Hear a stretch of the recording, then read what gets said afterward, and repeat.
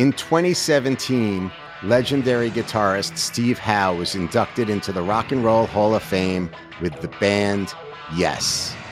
A Londoner, Steve was in the center of the counterculture universe during the 1960s, calling for peace, dressing in flare pants with star and tinsel face painting, tripping on acid, and from time to time, randomly bumping into and playing alongside other rock royalty like Jimi Hendrix. In January of 1970, Steve Howe auditioned with the band Yes and officially became a member. At the time, Yes had recorded 2 albums featuring John Anderson, Chris Squire, Tony Kaye, Bill Bruford, and guitarist Peter Banks. In 1971, Steve Howe and the band released Yes's 3rd album, the Yes Album, which took the band to new heights.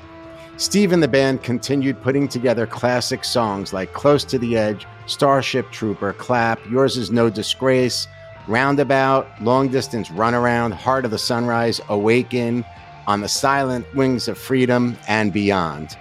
Way beyond. Musicians endorse love, we endorse peace, we endorse joyfulness, but you have to find it yourself, first of all, before you can expect the world to become this wonderful place. You've got to work on yourself. The rest is history. Yes is the most influential prog band ever, filled stadiums globally, and has sold more than 30 million albums worldwide. Thank you, Steve, for agreeing to speak with me about such a wide range of topics, including tech's impact on creating music, Earth's ecosystem, our interconnectivity, renewable energy, overcoming adversity, influencing the Beatles, and of course, the gates of delirium.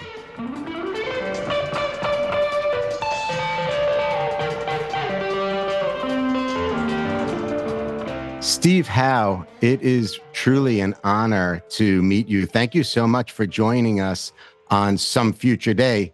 How are you today? I'm fine. Thanks for inviting me up. Yeah, nice to meet you. Where are you? Where in the world are you today? Well, I'm really resident in London, but I'm in the West Country, which is a beautiful part of England called Devon. So up in the North Devon, it's more rural, and I'm hanging out here. I've got a recording studio and things to do.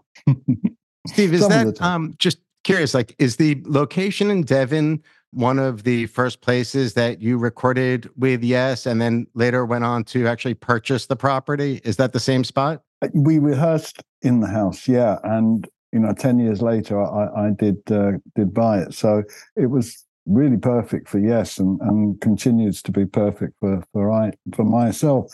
Being a Londoner, I was used to built-up areas, and then I came here, and suddenly there was the countryside. So it's great fun. It sounds like such an interesting place. From what I read, it's pretty old, huh?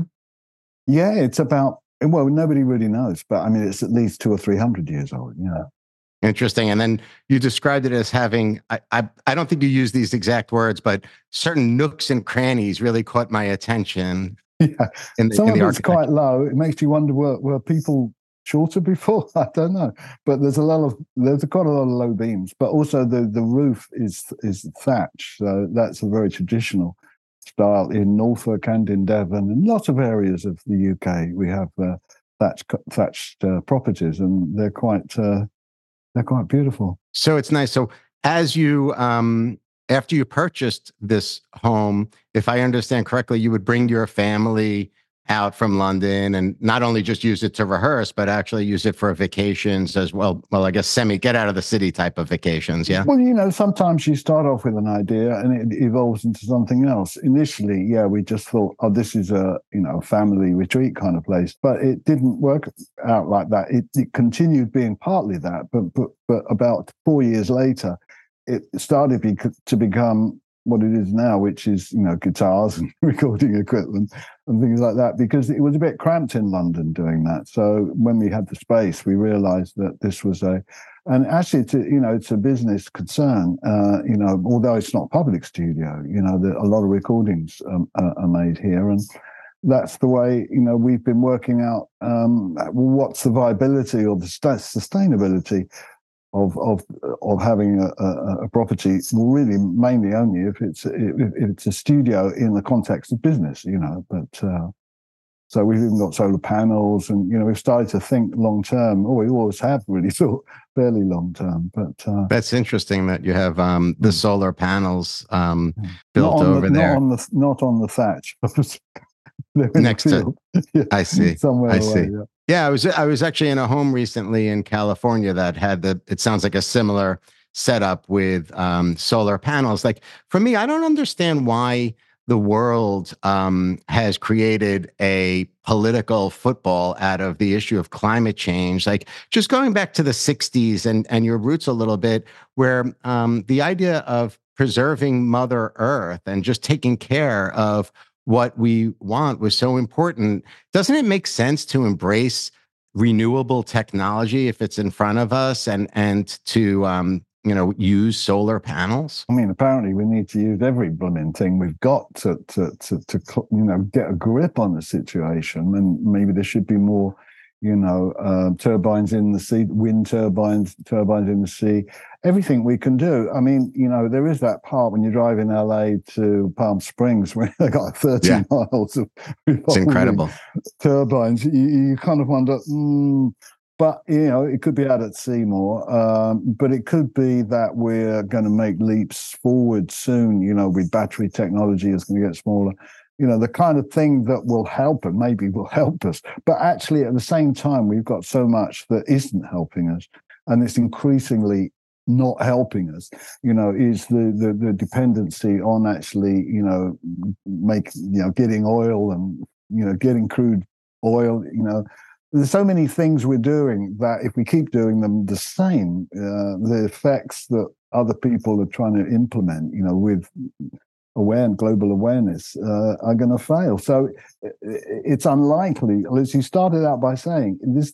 I think you were hinting at the fact that this really should be a world issue. There should be no divide politically. Correct. But how can we break down the walls that divide people? And if we could, the first thing we'd go is, okay, let's sort out sustaining the planet. Well, I've been vegetarian. I don't want to preach, but I've been vegetarian for over 50 years. And I did my bit, in that way. That was a choice I could make. But there again, I've not been part of the slaughter animals or the fishing of fish, or anything.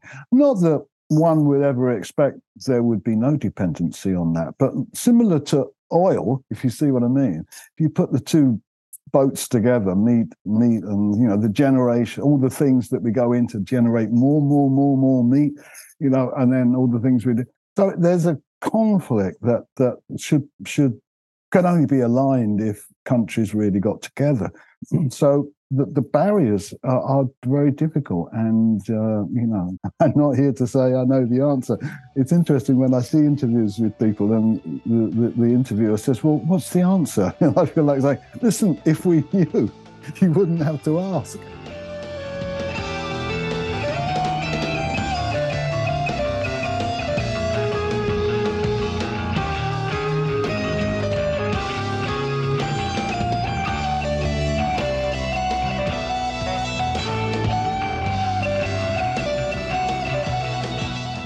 Somebody that I'm very interested in is a German polymath named Alexander von Humboldt. And I actually pulled a quote that I thought you'd find interesting when he kind of talks about this interconnectivity that you're highlighting. And he says, insight into universal nature provides an intellectual delight and sense of freedom that no blows of fate and no evil can destroy.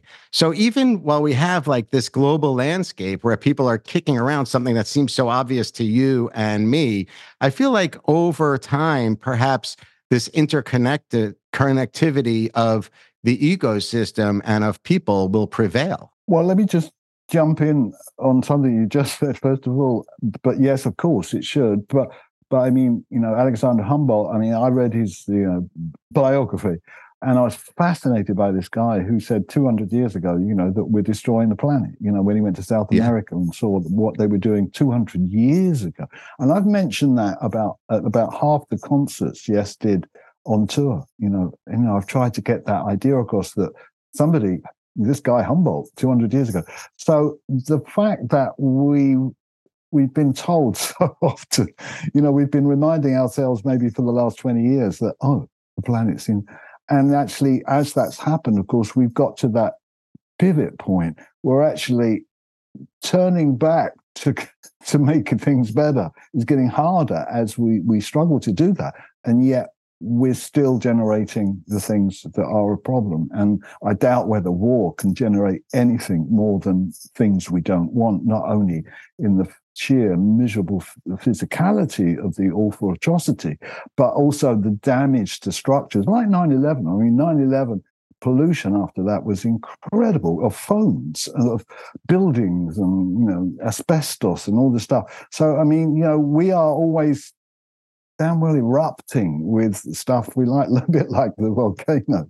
It's so true. There's no it's end true. to it. It's almost like as if we don't like to go too far into our history as humankind, but yet we just keep on repeating these lousy things over and over. I read in your book that Hieronymus Bosch, or I think you pronounce it Bosch, is, I saw that you highlighted the Garden of Earthly Delights, which was created, I think, at the end of the 1400s, 1490 to 1510. And it exists for anybody that wants to know, in one of my favorite museums at the Prado.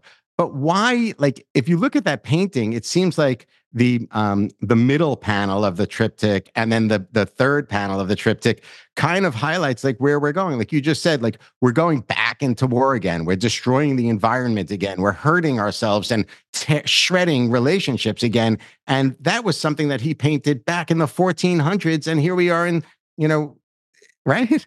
That's incredible. Yeah. I mean, that's a great observation because, Humboldt's only 200 years ago, but that this is, it's an awful long time ago. To think that we've, I don't know what it is. I mean, what you could say is that humans are really dumb. We're really, really dumb, seriously dumb, to get so many things wrong and not get ducks lined up for security and safety. But I mean, that is human nature. It's a big problem. In fact, maybe at some point in the evolution, we'll actually come face to face with the fact that we're the problem, not everybody else. Or it's not the human every condition. Other thing. I often say this about artificial intelligence now. People are afraid of new technology. And my comment is, you, the person, you're the problem. If you have nuclear weapons or nuclear power and it's in the hands of a bad person, the nuclear weapon isn't going to cause the damage. It's the people that cause the damage. And I think, to your point, we see this over and over again. Yeah. Well, I don't know. Maybe we got to pick up the conversation that no matter how bad things look, people, not only musicians, but artists of other kinds, and generally everybody has got to keep positive. One's got to have an idea that, it sounds pretty bad, but, we can get through that. We can get through this. But, unfortunately, we might not be tackling the big fish first, and one of my sort of recent, gripes was when I discovered that pollution, 20% of it is only coming from crude oil in boats. 20%. Wow. Now, okay, so you can't solve that problem overnight, but the economics are saying sell, keep making that oil, keep selling. So there's this drive to keep selling this stuff, and it is actually the only way to keep the boats going at the moment. But we've got to have more vision. And Elon Musk has shown a lot of vision. He's thought of ideas that everybody went, that's silly. And then he's made it work. So we need lots of people who've got, and the people are out there in the technological field. I mean, high tech are developing lots of very hopeful ideas.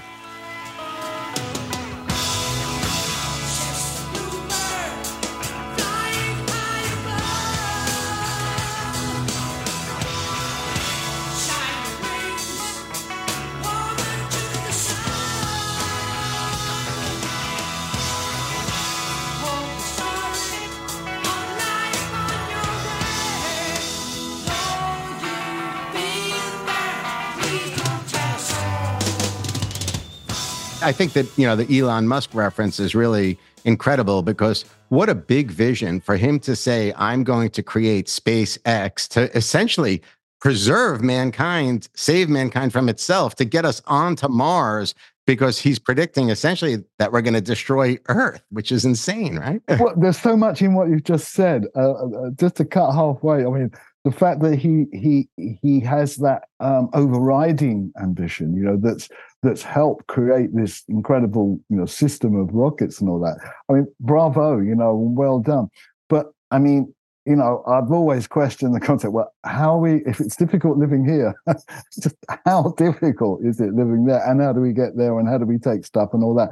Correct. So let him have that dream, but let us at the same time, and him, make use of what he's devised in the way of moving stuff around very rapidly, which is the other side of the coin, isn't it? I mean, if you can keep moving stuff around really quickly, in space, that's pretty amazing. That's a new, it's gone from Uber to space. Yeah, space. It's really well, space travel, as I say. I don't know. I don't know. I mean, I think I want to live here. I think this you want to keep your feet on the ground? I think you're going to keep me. I'm going to stay here. I think didn't Bowie kind of send that message out with, was it Space Oddity, where he sent that message out, like, get me back on planet Earth, right? Yes. Well, I mean, people sometimes just come back from a holiday and say, thank God I'm back here. Yes. I get it. That's a sort of deep but trivial comment as well. But like, you've been preaching this stuff, like you've been, let's go back. Like we spoke about von Humboldt. Like, one of his quotes inspired me to reach out to you. It said, "People often say that I'm curious about too many things at once, but can you really forbid a man from harboring a desire to know and embrace everything that surrounds him?" And I really, in looking at your life, I know that people see you, of course, as arguably the best guitarist in history, truly, but you've lived such a rich life. It's fascinating, really, if people really dig into your interests and your belief system. If we go back to like London in the 60s, for example, which I think you mentioned, it was the center of the universe in the 60s, but simple concept that we're just bouncing off around right now is the concept of peace. You were in the 60s, in the late 60s, at the forefront of this movement. You were a hippie. I don't think Yes fans really look at Steve Howe as being, that prototypical hippie. But why, if I'm correct in saying this, like, if we were arguing for peace back then, why does it seem so out of our grasp? Why can't we hold on to peace? Well, I mean, 67 was great. And when I did go to audition for Yes, Bill Bruford, who I love dearly, whispered to the guys, I think he's a bit of a hippie. So yeah, I have been a hippie. But the ideals that we had were so rich and so, supported by, the Beatles and everybody. It was a period of thought that meant that surely the answer to everything is peace, and love. And it sure is. And I still believe that greatly. And much like when my wife and I got into macrobiotics, there was another guy, Mishikushi, who was saying world peace through world food.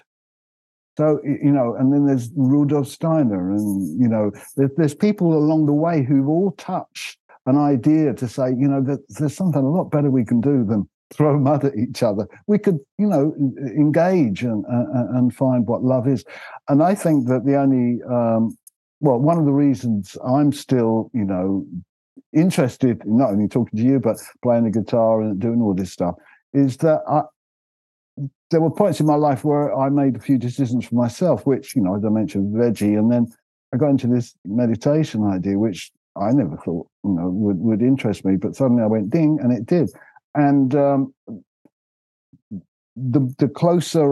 longer I've done these things, the more I don't profess to be Zen, to sound really cool, man. He said, but actually, what the Zen ideas are very close to, the hippies and Buddhism, so there was a great connection. There was almost like a thread around the world of hippiness and of spirituality, and there was, the Maharishi and all that. So basically, there was an offering. The world was offered a route called love and peace and joy and happiness and music and art and great flavors. But I can tell you by 1968, the year after, things got really grey. They got really dark, and I think the hippies went underground, and then we came out with prog music, which was another way of expressing psychedelia, because psychedelia was like wild and just go crazy. Never thought of doing this, let's do it.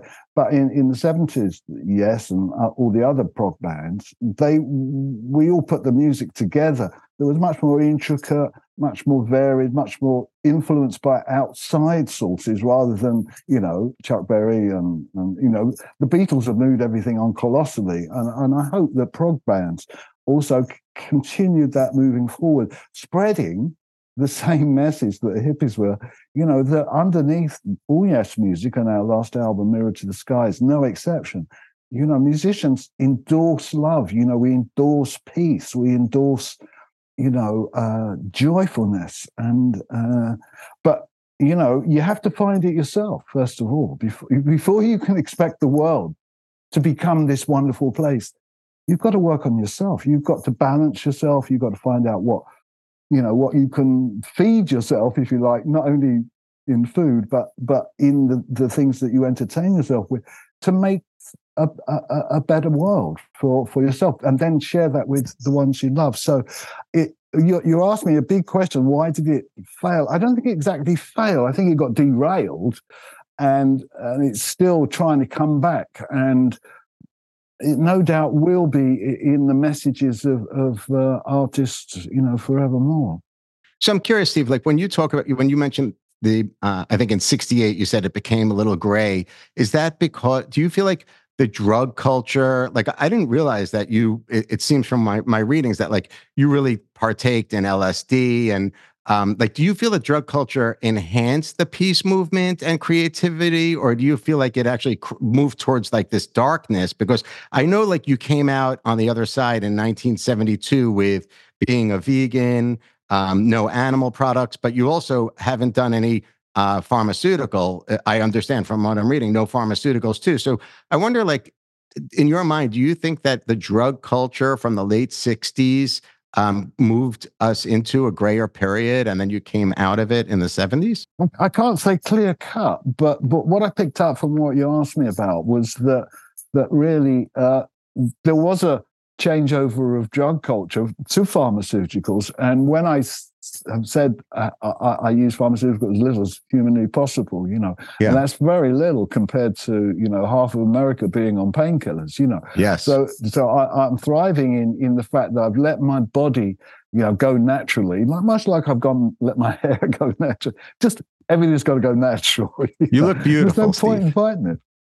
You look beautiful. But I've not. It's an interesting point you raise. I don't quite know how to tackle it, because I think that the grayness I mentioned was a return to the realities of a less supported, less mainstream version of what hippies were doing. If that had gone into a sort of mainstream version, we didn't have to wear stars on your forehead, but, it was greatly adopted, it might have clung on wider. So like I said, it went underground. And I think the people who wanted to continue making artistic music, had to find their own way. God, I'd like to be able to find something more to say about that, because it is a very, pinpointing something that, most probably there isn't really an answer to. Yeah, because it seems like today, our leaders, whether it's cultural or political, they're not, it doesn't seem like peace, they care about peace as much as maybe you did and your peers in the 60s. I think your music obviously pushes that concept through, this interconnectivity, this harmony of the world, where we're just a part of it. But going back into the late 60s, before you even got to Yes, just to touch on your band Tomorrow, I think that was really an important moment in time. People tend to put you into that psychedelic posturing, but I wonder from your perspective, like, do you think Tomorrow was even a psychedelic band? Well, okay. You might not know, but only last year I released a new version of the Tomorrow album, which is a reimagined version, although we didn't add anything really, but we balanced it, we sorted it out, and we threw out some tracks that weren't psychedelic. And my goal was to make the record like the record it should have been back in 1967, which was in tune, in time, and basically psychedelic. And I think I've done it, and the album's called Permanent Dream, and it's a reimagined version, a bit like what Giles Martin did with Revolver. He didn't really, they didn't stick a new keyboard on it, but basically I did my own version of that and that was using technology which had really only come out in the last few years, where you can take a mono tape and then change the balance, assuming you're not trying to change guitar and keyboard balance, but you can change drum, you can change all the balance. You could, but we tried not to do that. We just treated it and improved areas, and in particular the song Revolution. So basically, I think that now Tomorrow is, I can say it is, but if you judge it on the first recording, it was a wishy-washy affair, and it didn't have the focus or the power of, records by the Doors or the Byrds or, the Beatles. It was, White Bicycle was commanding, and now this perpetual Permanent Dream is available. I think I can say, yeah, it is a psychedelic record. We were a psychedelic band, but I'd like to straighten out what you said about how much. I mean, I was a very light drug user, and I always was. And so basically, when people took anything, I usually took half and I said, I'm just going to try half of that. But basically, I didn't get caught in it, like a lot of people did. So I took it occasionally, went quite mad and crazy and had hysterical moments and a few like scary ones. But basically, I didn't get an addiction to it. It was like, whoa, don't touch that too often. So that's how it left me. I had a fantasy I might, when I'm, ancient, kind of, do that again. But I would never, because basically I like where I am very much. I'm happy with where I am and who I am. I understand. I really do. When you mention Tomorrow's song Revolution, was the original recording in Abbey Road? Yeah, the album was recorded in Abbey Road. Yeah, with Jeff Emmerich as well. Engineering. So. Yeah, that's pretty amazing. So were the Beatles recording Sgt. Pepper at the same time that you were recording? Yeah, we were quite used to seeing the Beatles. They were very sweet. Well, not. I mean, the people who were like really just approached you just like normal people was Paul and Ringo. They were like, they see you somewhere, they just say hi, or they even poke their head in the door, and say hello once or twice, which was a buzz. But at the time, the perspective of the Beatles was, wow, this is a top band. But, over the course of the next few years, of course, after Sgt. Pepper, which was the signature 1967 record, everything on that thing was amazing, the whole contrast. But look at the wonderful contrasts on it too, with George's sitars and, the songs and the imagination again, to bring joy and happiness. It's really still a great album. And I think Beatles, most probably, could never be surpassed as the most inventive and, important band of that whole era, That's really interesting that you say that. I have a lot of love for the Beatles. In fact, my son's name is Jude Sargent Beckman, for a lot of different reasons. There are double meanings in there too. So I thought you'd appreciate that. But pretty cool. I heard that the Beatles were inspired, when you talk about Revolution, the Beatles were actually inspired by you and your music, and from that session. Yeah, it's been said that. I think there might even be some evidence. I can't quite piece it together, but yeah. What can I say? I'd be flattered to think that.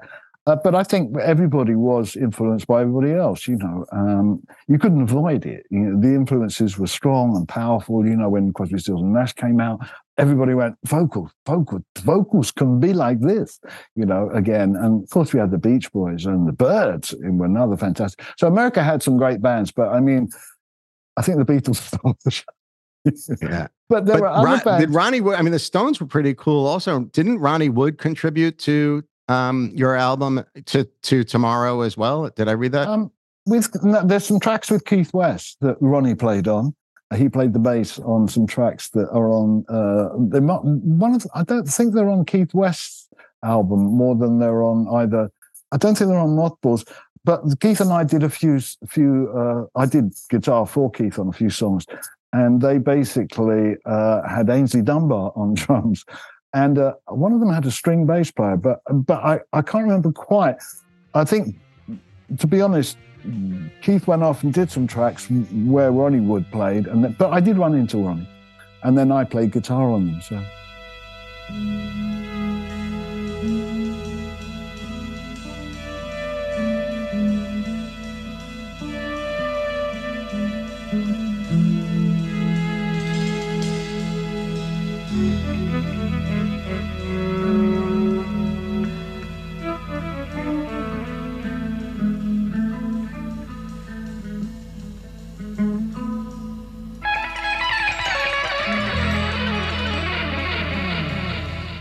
What was the UFO Club like? I'm kind of stuck in like London hippie era. Like, was the UFO Club like the center of the London hippie scene back then?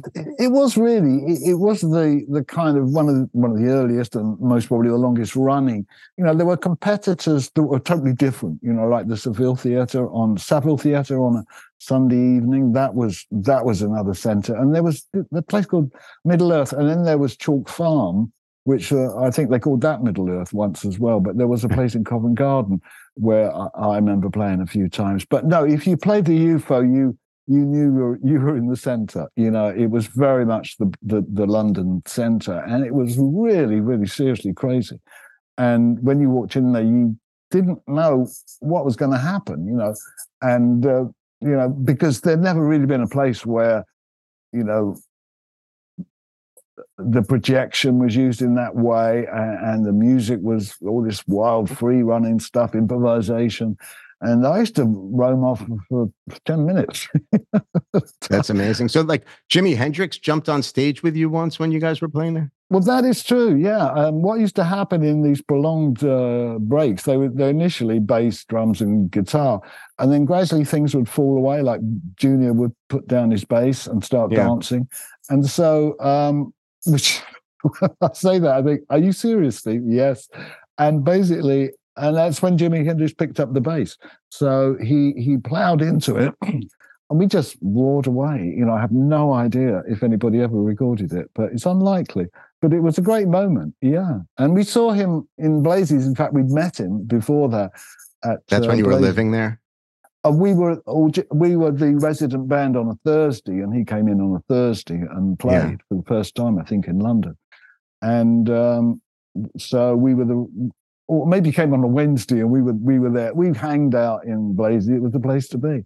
And you know, he just joined the table and said, "I hear you're the resident band." You know, we kind of So, you met some really interesting people, Steve. Like, everybody obviously puts you, rightfully so, as like the face of Yes and these other amazing bands like Asia and GTR, et cetera. But you know, like, what was Jimi Hendrix like? Was he did he come across as a kind person? Was he inspirational somehow?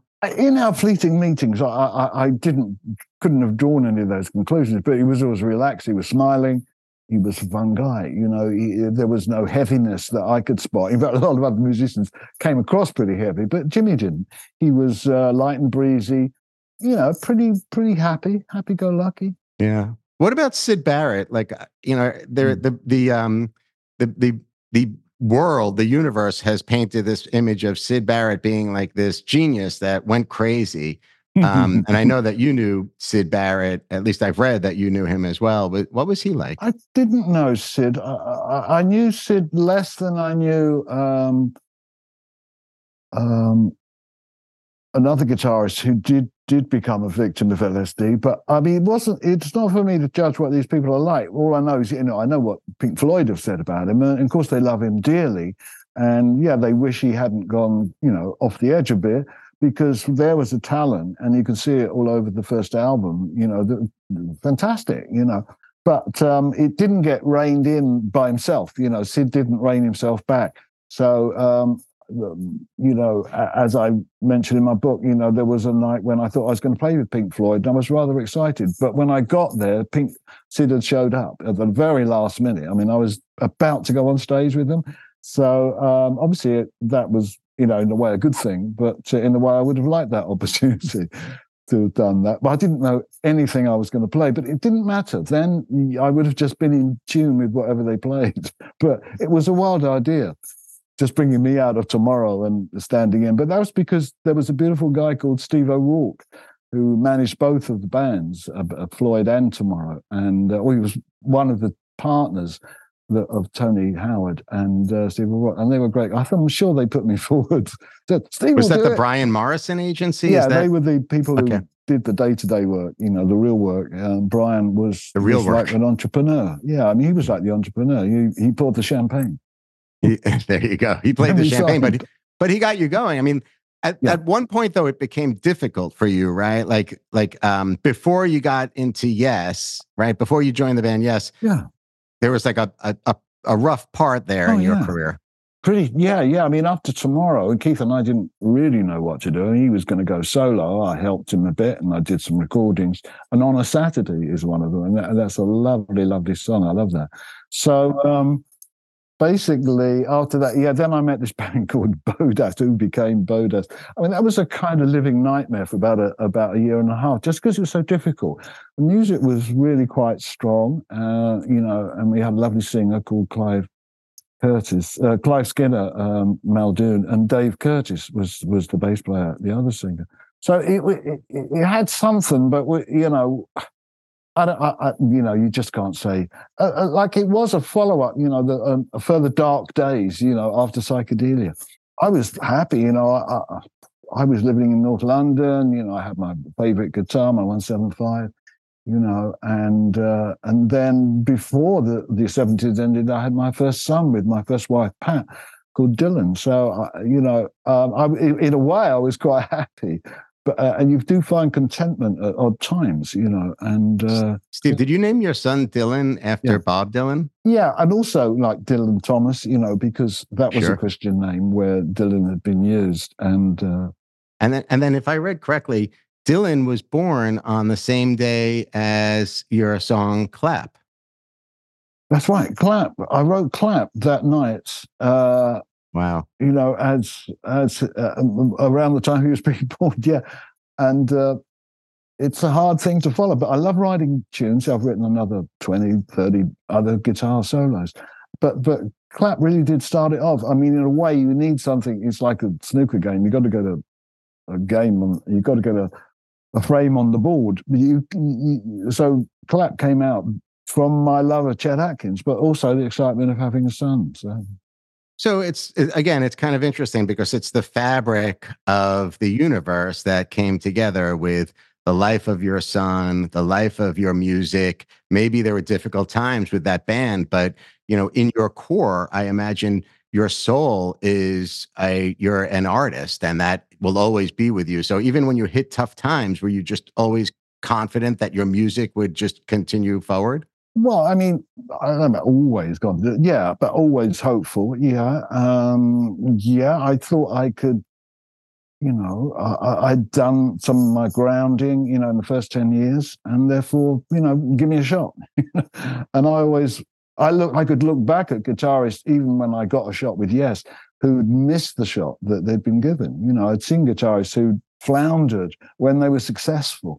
And that was a habit in the 60s well, if it wasn't the guitarist, it was somebody else. But, I would notice guitarists who'd, like David Liss, he had the Nice, and they were a great band, But, like Sid, and a few others, they got over into outside of themselves instead of focusing on themselves.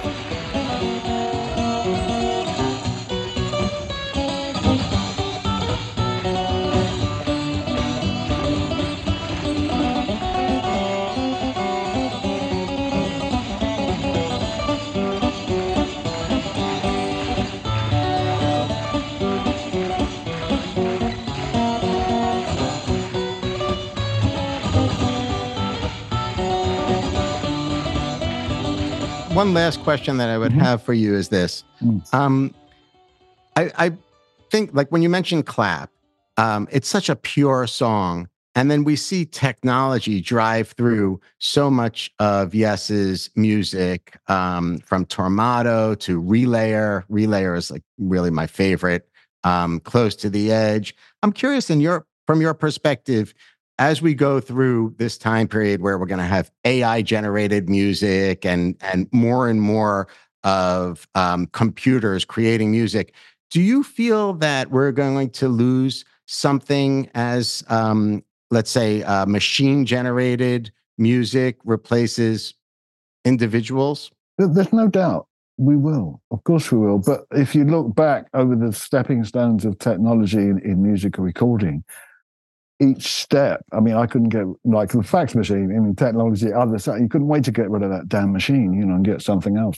And I think that those kind of leaps happen.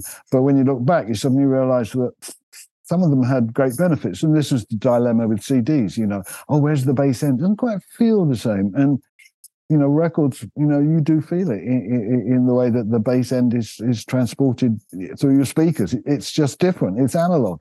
So there will always be a slight price to pay. I mean, I like to think that we're moving 2 steps ahead and 1 back all the time. So they would make these jumps. And who would have known, the difference the internet would make to our lives and how it's changed so many things, like us talking, and with a quality of sound that isn't like a phone, like it used to be, even if it was going through a satellite. We are good. It's incredible. Well, Steve, look, can I ask you one more quick question? Yes or no question? Mm-hmm. So do you think that Gates of Delirium is a sad song? Well, I think it's a song about war, about fighting, it's about battling, but I think the sort of redemption of it is soon. So I think if you look at the overall curve, you've got this like ferocious stuff and some of it's this and that, and then suddenly you're in soon land. So I think soon is a soothing resolution and gives one tremendous hope. It's a very emotional and touching song, as opposed to the other stuff kind of shouting. It's more shouty.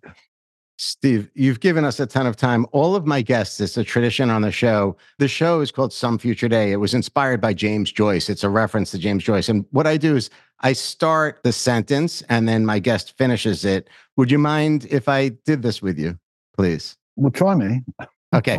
So let's keep it on theme. Some future day, the world will find peace if we carry on believing, but also get active. Beautiful. Steve Howe, I cannot thank you enough. It is literally an honor meeting you today.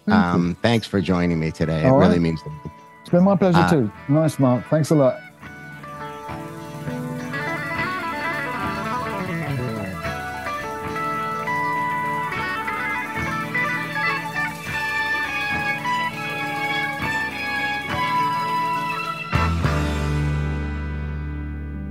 I know your time is very important, so thank you so much for joining me today. For ongoing insight surrounding these important topics, you can join the conversation on my social media channels, including Twitter, Instagram, and LinkedIn at Marc Beckman. And to sign up for my newsletter on Substack, you can find me at marcbeckman.substack.com. To make sure you don't miss a show, be sure to subscribe to Some Future Day across all major platforms worldwide, including YouTube, Spotify, and Apple. Special thanks to New York University for producing Some Future Day, and a big shout out to my producer extraordinaire, John Boomhofer, for being patient and always encouraging me to push through. Thanks a lot, John. Have a great day.